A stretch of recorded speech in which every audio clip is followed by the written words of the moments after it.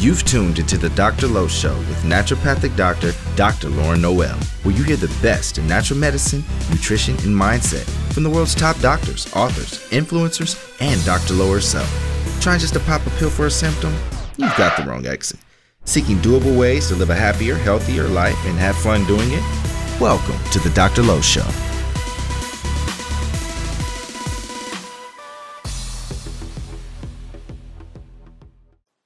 Hey guys, welcome back to the show. Just had a full day of recording podcast interviews and it's been fun. We just wrapped up this recording with Dr. Casey Holland all about Epstein-Barr virus and the toxic trio. I think you're going to learn some really new information and something that will shed some light on a topic that is not talked about a lot in modern medicine and a lot of doctors don't even know about what we discuss in the show. So I think you'll really enjoy it. Before we get into the meat of the episode, just want to fill you in on some of the things happening in my world, aside from, quarantined and all that, because I know all of us are doing the same thing. But Shine Natural Medicine, we are still rocking and rolling. We're still open. We're still seeing patients. We're still doing IV therapy and vitamin injections and just doing our work to keep people healthy and well. And we also did just start doing COVID antibody testing. So if you're local in San Diego and you want to get tested, contact us. And make sure you talk to someone at the office so they can kind of screen you and make sure that you are able to come into the office, because we're being really protective about, not letting anyone come in with certain symptoms and all that. But we're excited for that, to be able to offer that for people who need to have that information. And I just got tested myself and it was negative. I thought for sure I had it a few weeks back, but I haven't had exposure. So that was good news. So anyhow, that's kind of the updated Shine. We are busy right now at getting our new location open. We're doing a build out right now. It's just such a crazy time, but we just got the old floors up. We're going to put the new floors down and just make it a beautiful oasis of healing. So you can follow the behind the scenes, what we're up to over on our Instagram at Shine Natural Medicine. And, definitely head over to our website. You can sign up for our newsletter and be in the loop of when we open in our new clinic. Super excited. I'm just elated to have more space where you can bring in, more health providers. My current space right now is so tiny. It's like 1,300 square feet, but there's like 2 doctor's offices and an IV room. Not complaining. We've done some incredible work at that facility, but it's time to take it to the next level. So yay. One thing I forgot to mention in the recording of the show. So my guest, Dr. Casey Holland, she is going to be having an Epstein-Barr virus course coming up. So you can get that and learn more over at her website, drkaseyholland.com. So that's DrKaseyHolland.com. And with all that said, let's jump into the show and talk all about the toxic trio and Epstein-Barr virus.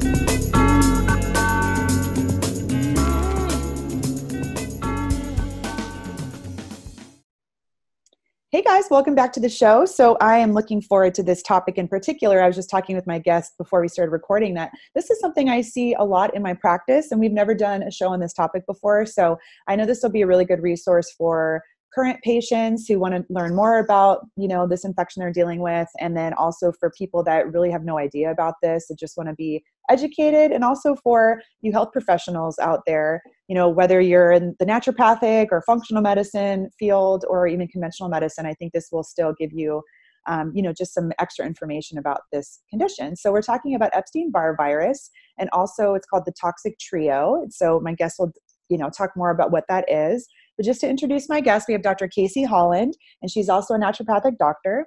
She works really similar in the way that I do, just getting to the root cause of a person's condition and treating them more holistically and using the least invasive treatments possible, and then working towards, the bigger guns if they're needed. So that's kind of, to me, it's common sense, but, that's really the unique way that naturopathic doctors work. So she graduated from Montana State University with her Bachelor's of Science in Cell Biology and Neuroscience with an emphasis on biomedical sciences. And she earned her doctorate in naturopathic medicine at Bastyr University in Seattle with a 4-year CNME accredited program. While she was there, she did specialty rotations in things like environmental medicine, immune wellness, oncology, IV therapy, Parkinson's disease, emergency medicine, and also mind-body medicine. And then she worked in an integrative health clinic that incorporated functional medicine during her residency. So she's had all kinds of exposure to a lot of different conditions and learned lots of different tools, and we're looking forward to having her on. So Dr. Casey Holland, welcome to the show.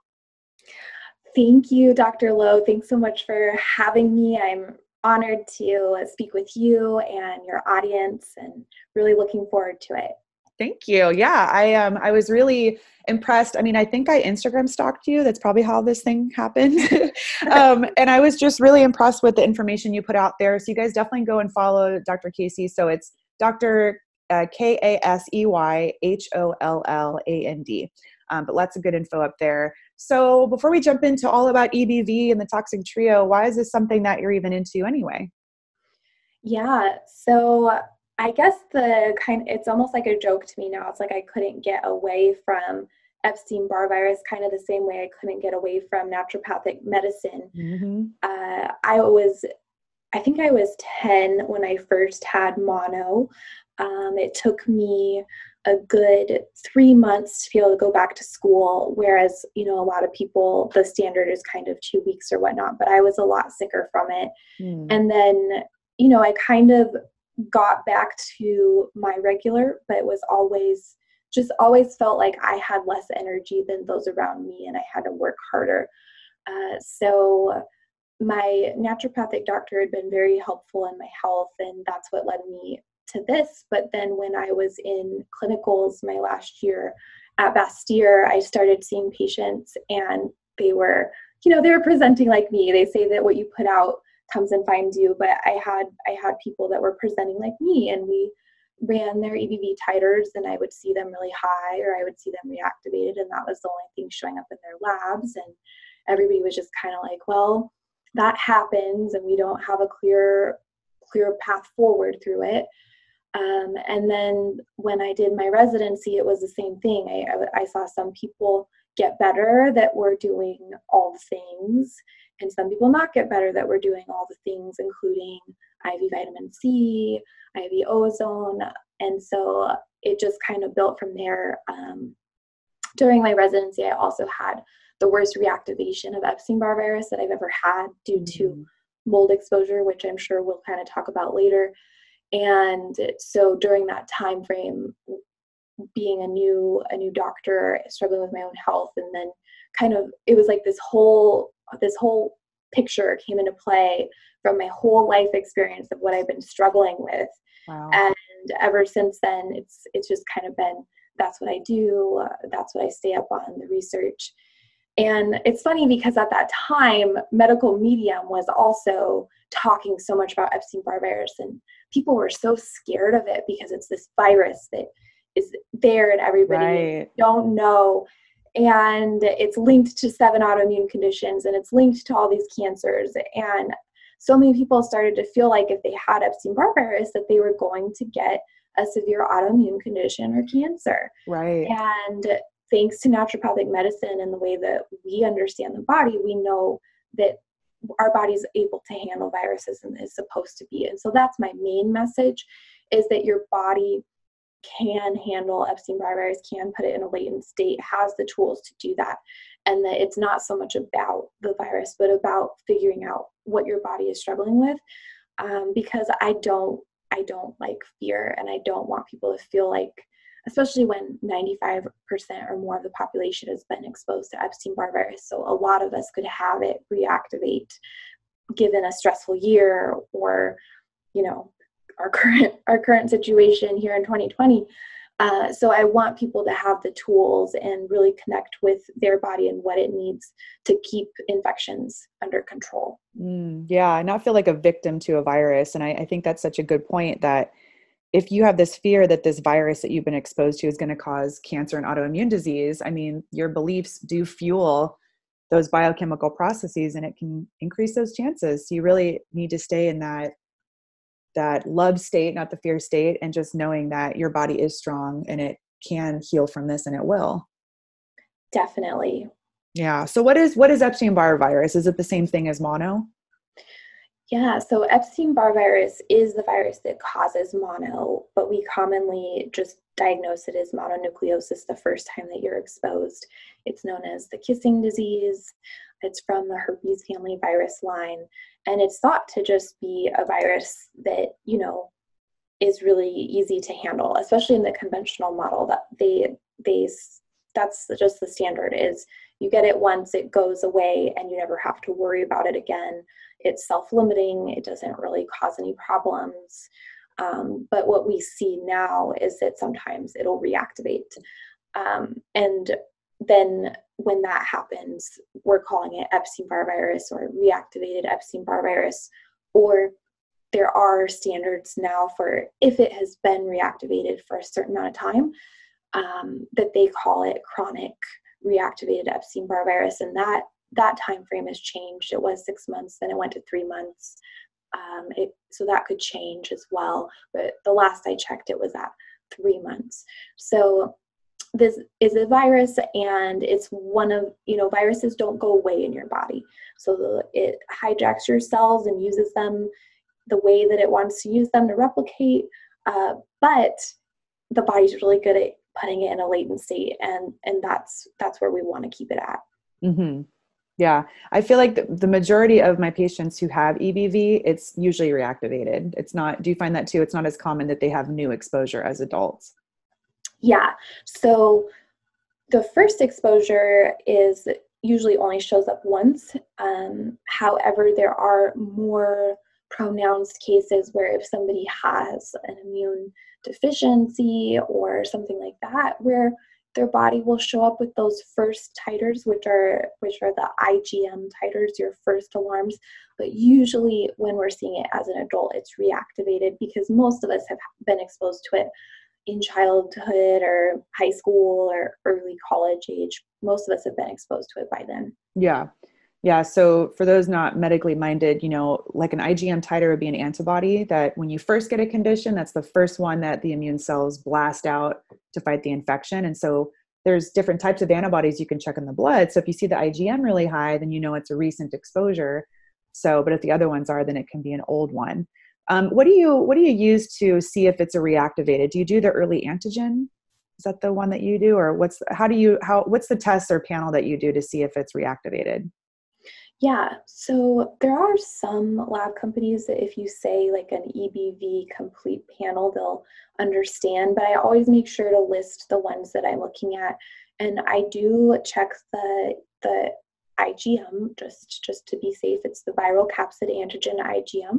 And then I check the viral capsid antigen IgG. And then we do check the early antigen IgG. And then there's a nuclear antigen IgG as well. So there's different parts of the virus. It has its inner core, and then it has a viral capsid around it. So that's checking different parts of it. And those are the ones that typically give the most information. And based on which ones are active, you actually can also sometimes get information from that because certain proteins that the virus turns on will be more prevalent based on what is high or what is active. It gets confusing because if you have an early antigen that's negative, but you have really high past titers, that's where it gets confusing because it's saying it's a past infection that's there. But if nothing is currently active showing up in the blood, how is that affecting health? And that's where there's a lot of discrepancy.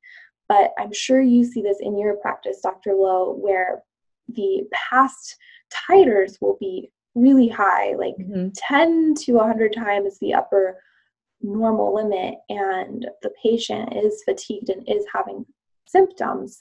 So then that's when we have to use, our understanding of the immune system and the patient to say, hey, this is still a problem for them. Mm-hmm.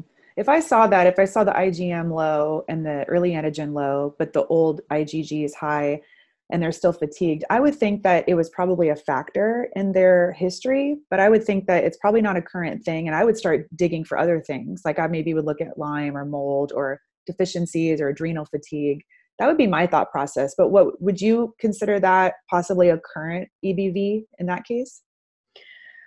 Well, the early antigen, the time frame for that is usually between 3 and 6 months that it stays positive.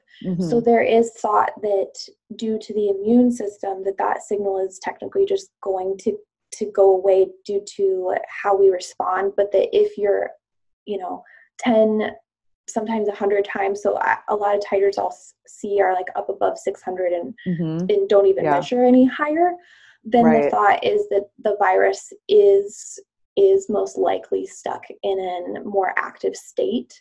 But I completely agree with you in that I would be looking for other things, because it wouldn't make sense why that's still happening. But whether or not it's actively replicating or not, we don't have the full picture on the immune system and how it's interacting. So we definitely need some more research and better understanding on what's happening during that. Oh yeah. I mean, conventional medicine, it's not even, I don't even think chronic EBV is recognized often. And it's like, if you have acute mono, it's like, go home and sleep and rest, but that's kind of it, right? I mean, do you find that conventional medicine has much more than that?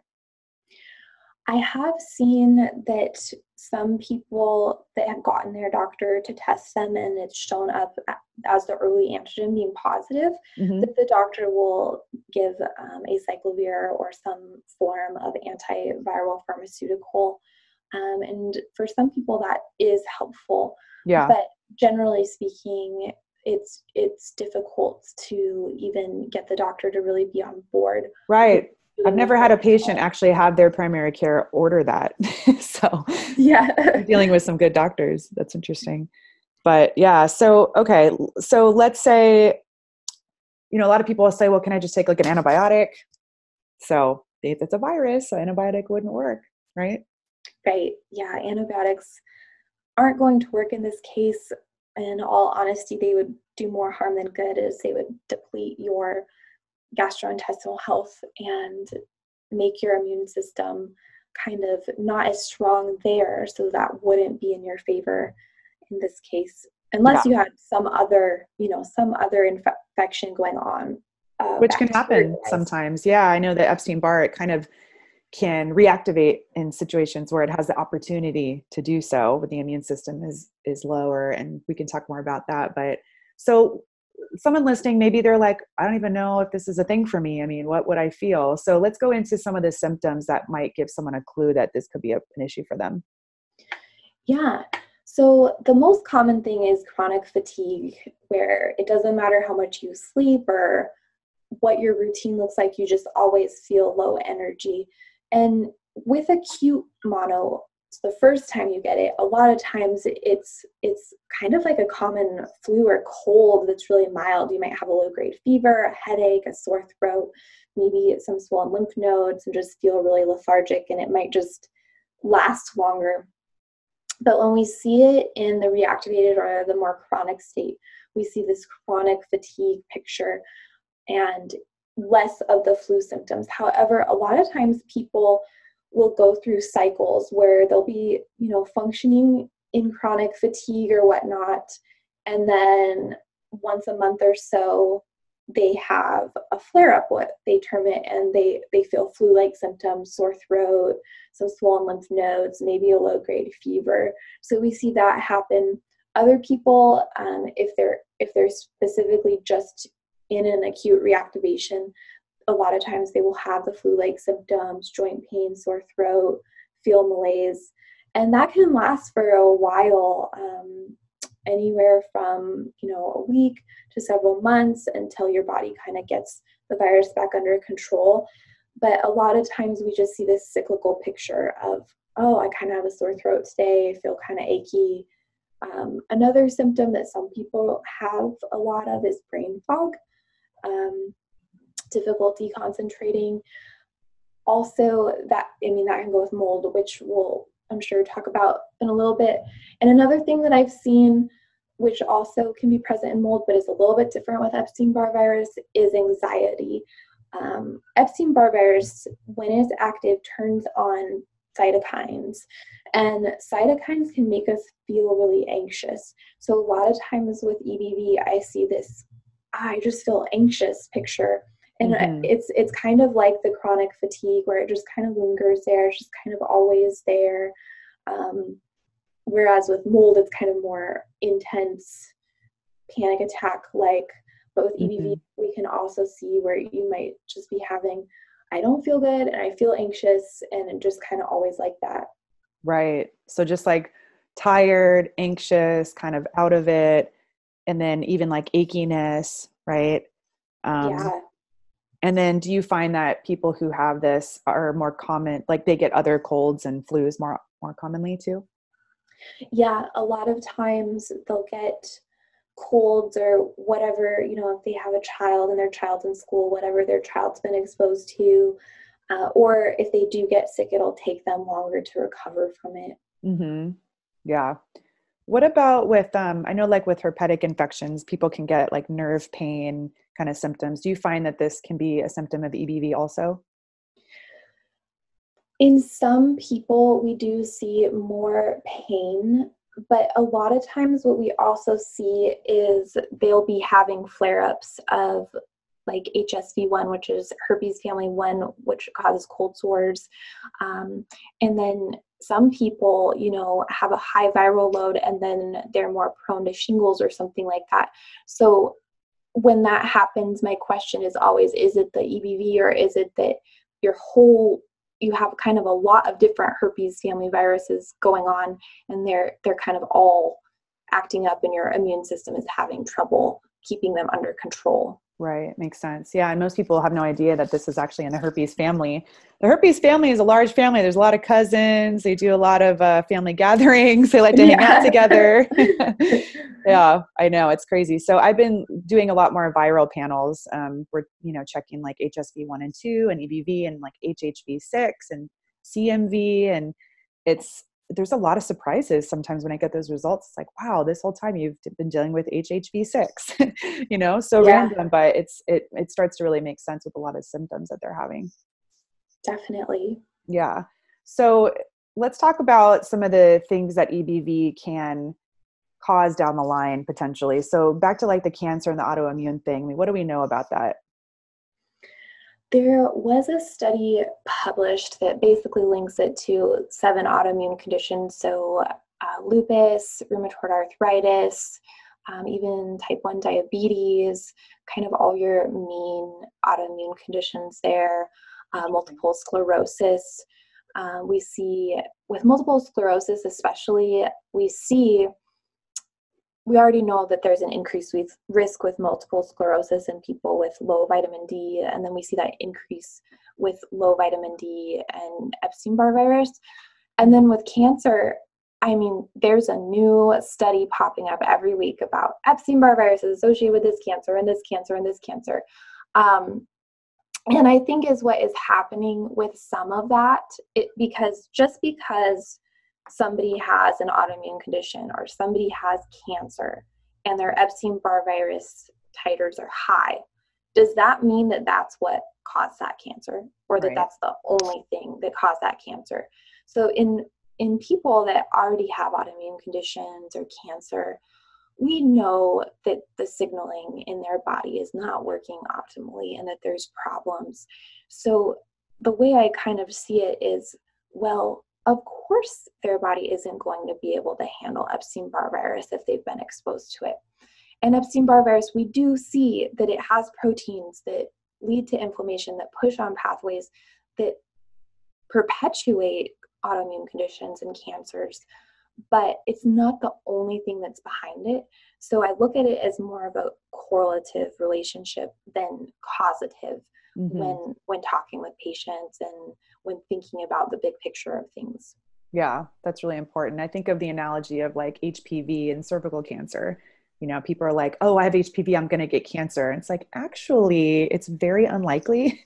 But the people who have cervical cancer, it's like 90+% of them have exposure to HPV, but that's different. You can't say HPV causes cancer. It's associated. Do you think that's kind of like a good analogy to compare? I think that's a perfect analogy. Yeah. Thanks. So All right, let's talk about things that we can do. We talked about from a conventional standpoint, what can be done for EBV. Let's talk about naturopathic, and then we'll kind of get into the toxic trio a little bit more. So what do we do as NDs when someone comes in and they have EBV? Well, let's start with acute, and then, we can talk about reactivated and chronic too. Yeah, so acute wise, if the person doesn't have any underlying immune problems or other conditions, then you can kind of follow the standard antiviral herbs, ones like lomatium and melissa and licorice. Those are all going to be helpful. Olive leaf, do immune support, make sure that they have adequate levels of vitamin D. You can use vitamin A, vitamin C, all the basics, and they should be okay. It's when it reactivates that a lot of times we could be doing all those things. We could be doing all of the antiviral herbs known to mankind and all of the vitamin C, and it's like it just doesn't really change how they feel. And a lot of people get really frustrated because even when they do feel better, sometimes we don't see the titers change, which, that goes back to we don't really know the immune system as well as we would hope to, and we need to better understand that. But in the acute phase, really, all those things that we teach with having your immune system working optimally and the common flu, those work great. Awesome. And then for the chronic, when we're seeing that happening, what are some things that you would consider? And also I'm wondering too, IV therapy for this. Yeah. So when it comes to chronic, the first question that I ask is why, I guess I ask myself this, is why is this EBV reactivating? So here's the systems that we need to consider. We need to consider if there's environmental or toxin exposure. So Epstein-Barr virus has a way of sensing when there's oxidative stress in the body, and it acts as a signal to turn it on to replicate. It is very smart. And there's all these studies on, well, was it this that turned it on, or was it that? And what they all have in common is causing oxidative stress in the body, which basically means that there's reactive oxygen species being created that can cause damage to your body, and your body needs to clear it. So stress, emotional, mental stress, environmental toxin stress, all of those can still cause oxidative stress. So we have to look at the person and we look at, okay, was there a major trigger like a mental emotional event or life stressor? Did they lose a loved one? Did they go through something really difficult that could have caused it to reactivate? What's their environment like? Do they have exposure to mold? Do they have glyphosate exposure? Did they grow up near a farm? What is their toxin load like? Then we can look more at, well, what has their health been like the past 10, 20 years? What's their gastrointestinal health like? So one thing I found really interesting is there's a study that shows that with Candida, which is from the fungal family, that when it creates biofilms, it can house herpes family viruses. And is what they did was they checked to see if acyclovir was still effective and other pharmaceuticals were still effective when the Candida biofilm was there, and they weren't. Whoa. So if you have intestinal Candida in your gut and you're trying to get rid of EBV, it's from the herpes family virus, there's a good chance that, your immune function and even ability to get to that virus could be compromised. So sometimes when we're seeing really cyclical picture, thinking about biofilms is really important. Also, whatever's going on in your gut. So if you have intestinal permeability, commonly known as leaky gut, and you are having food sensitivities and histamine responses and all of this, your immune system and your gastrointestinal tract is kind of on fire, and your body isn't going to be able to put the energy towards calming EBV down while that's going on. Other things are the way that the adrenals and thyroid communicate. it's kind of twofold because Epstein-Barr virus definitely puts a burden on the thyroid. So it's like, which came first, the Epstein-Barr virus or the low thyroid? But that cyclical relationship also places burden on the adrenals, which if you had low adrenals before it reactivated or they weren't working optimally, then how are you going to be able to mount a robust immune response? So all of those systems start to come into play, and we kind of have to target in on which one or ones are most at play and start fixing those before just throwing killers on it. So I break up therapies by like supportive, rebuilding, killing. So with the IVs and the herbs that are antiviral, those are your killers. And sometimes people aren't ready for killing, because when you kill that virus, your body still is going to be made more aware of it and have to deal with it. And for some people, when they start to kill, they'll have what's known as the Herxheimer, or the healing response, or the flare-up. So if your detox pathways and your gastrointestinal health and your thyroid and adrenals aren't ready for that, you could have an increased response. So I have seen people have that in response to antiviral pharmaceuticals, in response to IV vitamin C, in response to ozone. IV vitamin C, there's a great study showing how it decreased titers of Epstein-Barr virus specifically. So I think that's a really great option. Ozone, I think the body really has to be ready for it, because ozone is amazing. It is so not only viral, but microbial, fungal, everything. So you're kind of killing a lot of things all at once. But when that happens, there still is a level of oxidative stress that happens due to that your body has to be able to clear. Right. So if you're not ready for that, then that's why some people don't feel well after ozone, or they might not feel well at all after the first round, but then they start to feel better. So all of those therapies are amazing. And as long as you're catering it towards when your patient is ready, and that's what's so beautiful about naturopathic medicine, is it's so individualistic. Right. And we need time to communicate with our patients and make sure that they're ready, prepare them before those things, then those can be very powerful tools for getting the virus under control and clearing out the system. Yeah, no, absolutely. It's not like, oh, here's your protocol, I'm going to use a cookie cutter. It's like, no, we're all very, very different. You have to look at the full picture, see their nutrient status, their adrenal health. I love that. That's exactly how I see that too. It's so good. So you talked a little bit about adrenals and thyroid. How do you see that Epstein-Barr affects hormones? Yeah, so it was interesting. At the clinic that I was at in residency, we did a very thorough job of testing. So I got to see a lot of hormone panels paired with Epstein-Barr virus. And I saw across the board, low hormones, like low estrogen, low progesterone, low testosterone, all of it in men and women. So there's definitely a relationship there.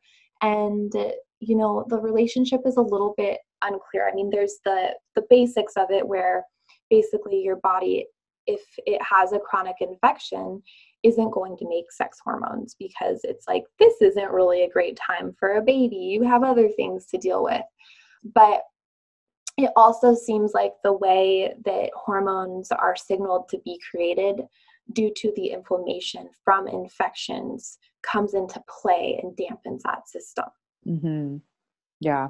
So interesting. I definitely see a lot of patients with like such low hormones, and it doesn't make sense. And yeah, a lot of times it's a hidden infection you would never know that otherwise unless you dig a little deeper and do that testing. Definitely. Yeah. Let's talk about the toxic trio.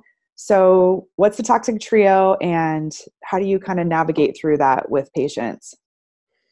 Yeah, so the toxic trio is EBV, Lyme, and mold. And in all honesty, when I had my reactivation of Epstein-Barr virus, I guess it's been 2.5 years now, I just thought, oh, I have reactivated EBV. And I was like, I'll take care of this easy. I did an IV ozone, and I had a terrible reaction. It was very scary.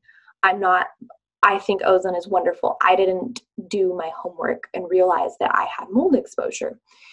And I had really bad mold exposure. And so then, everything started coming together. And then I was also working with a lot of Lyme patients at the time.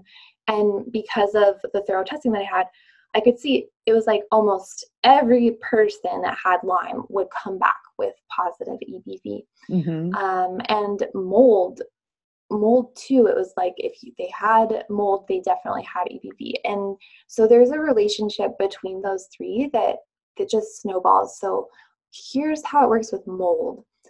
And Dr. Jill Krista is a great resource for this if you have mold or are concerned you have mold. Yeah, we'll put her interview in the show notes so you guys can refer back to that if you haven't heard that episode. So good. That's where I've learned all this is from her. But so mold causes a lot of oxidative stress. So naturally, it's, EBV is hearing that signal like, oh, it's a good time to come out and party now. But another thing that it does is it causes your B cells to forget that they've seen infections like Epstein-Barr virus. And Epstein-Barr virus usually mainly targets B cells. So this is why in some people I think that we see the IgM sometimes turn back on. Is there's mold because literally their body doesn't remember seeing it. Wow, it's like B cell amnesia. That's wild. Yeah. So that's kind of what happens with mold. And with Lyme, if you have mold and you've had EBV or maybe you had Lyme, it could have been well controlled in the past. You could have been dealing with it okay, not notice a lot of symptoms, and then you get mold and you have the mold symptoms and then EBV and Lyme symptoms. So Lyme, again, it really takes a toll on your immune cells, like your natural killer cells, which also help fight viruses. So there's that portion where it's suppressing more immune cells specific to Epstein-Barr virus. And then it also causes a lot of oxidative stress. So they when I see EBV and I see severe cases of EBV, and that's the only thing coming up on labs, but we haven't checked for Lyme or mold, it's always on my radar because those three, it's usually not just EBV unless there was some significant stressor or mental emotional thing or a car accident. Then it's like, okay, it's EBV. But a lot of times we've got mold and Lyme. And before, I think really the first step, and I think Dr. Jill would agree to, this is what she teaches too, is you have to deal with the mold, because if you have such severe immunosuppression and oxidative stress being put out, and literally your immune cells forgetting what they've seen, and you're trying to fight Epstein-Barr virus or Lyme, it's just not, you're not going to progress the way that we want you to. Absolutely. I find in my practice, the two things that I've noticed that make the most miraculous difference for patients would be iron IV treatments for those who have such low iron, and then addressing mold, like getting out of a mold environment. It's like the lights turn on, they look brighter. They just come back to life. Don't you see that too? Oh yeah. And it's so hard to get out of mold. There's research now showing that like you're so brain fogged. I mean, it makes sense. You're brain fogged and you don't feel good and you kind of just want to like stay in your home. You don't have energy to think about leaving or moving, but it's so important in getting better. Yeah, that's wild. It's like you want to stay home, but that's where you're getting sick because that's where the mold is. Exactly. Yeah. So let's end on a positive and a note where people feel hope that this is something they can get through. So do you have any like maybe patient cases or experiences you can talk about where maybe someone dealt with those three and they were able to really get on top of it and heal? Yeah. Well, I'm a walking testament of mold and EBV. I went from when I was sick, before I was sick, I was backpacking every weekend and very active. I don't know if I have Lyme or not. I've never tested for it. So it's just EBV and mold. And then after getting out of the mold home and doing, I really incorporated what Dr. Jill talks about in her book, and I did her course too for practitioners. I am exercising again, and I was unable to even do yoga, and now I can hike in mountains again and all that. So there's that. And then I remember my first patient as a student that had Epstein-Barr virus, and I only got to work with them for a certain amount of time, because when you're in school, you get rotated onto different shifts. But just by changing their inflammation load with their diet and incorporating not so much the killing herbs, we did have like lysine and things like that on board, and lemon balm and glycyrrhiza and lomatium, but we did a lot of anti-inflammatory things. And by the end of that, which was only a few months, I'll never forget them coming in and saying, "Hey, I went out to dinner with my friends last night and I didn't wake up the next day in a flare-up or unable to function." And then, more currently, I see it all the time. I have had clients, patients that were, getting worked up, having an MRI, getting checked for MS, told they might have MS, MRI came back normal, and then they went through the standards of decreasing inflammation, getting their gastrointestinal health in check, getting other things, whether it be mold or candida, getting that taken care of.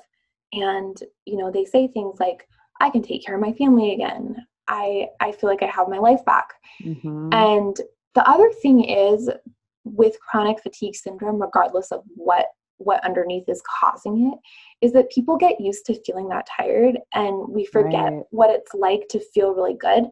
And I know that happened in me personally too. And so one thing that I just encourage anybody that's listening to this that is tired to do is just to remember the last time that you felt really good and remember how that felt, because your body was able to do that. So it can do it again. Yeah. And I really do believe that. 100%. I don't care how old you are, your body knows how to heal. And it's just getting to the root cause, to sound like a broken record on the show, but it's true. You get to the root cause. Yeah. Thank you so much, Dr. Holland, for coming on the show. I appreciate it so much. I really acknowledge you for the work you're doing to shed light on these conditions. And I know that you're making such a difference in helping so many people. So thank you for being my guest. Thank you for having me, and keep up the good work. Thank you. I hope you enjoyed this episode of Dr. Low Radio. Thank you so much for joining us. And for more after the show, you can head over to drlowshow.com, where you can find the show notes. Be sure to subscribe to the show and share with all your friends. And please head over to iTunes and leave the show a 5-star review and leave a comment. I read each and every one, and they warm my heart. Thank you so much again for joining us. I promise to keep bringing you fun, inspiring, empowering content. Until next time, lots of love, and I'll talk to you soon.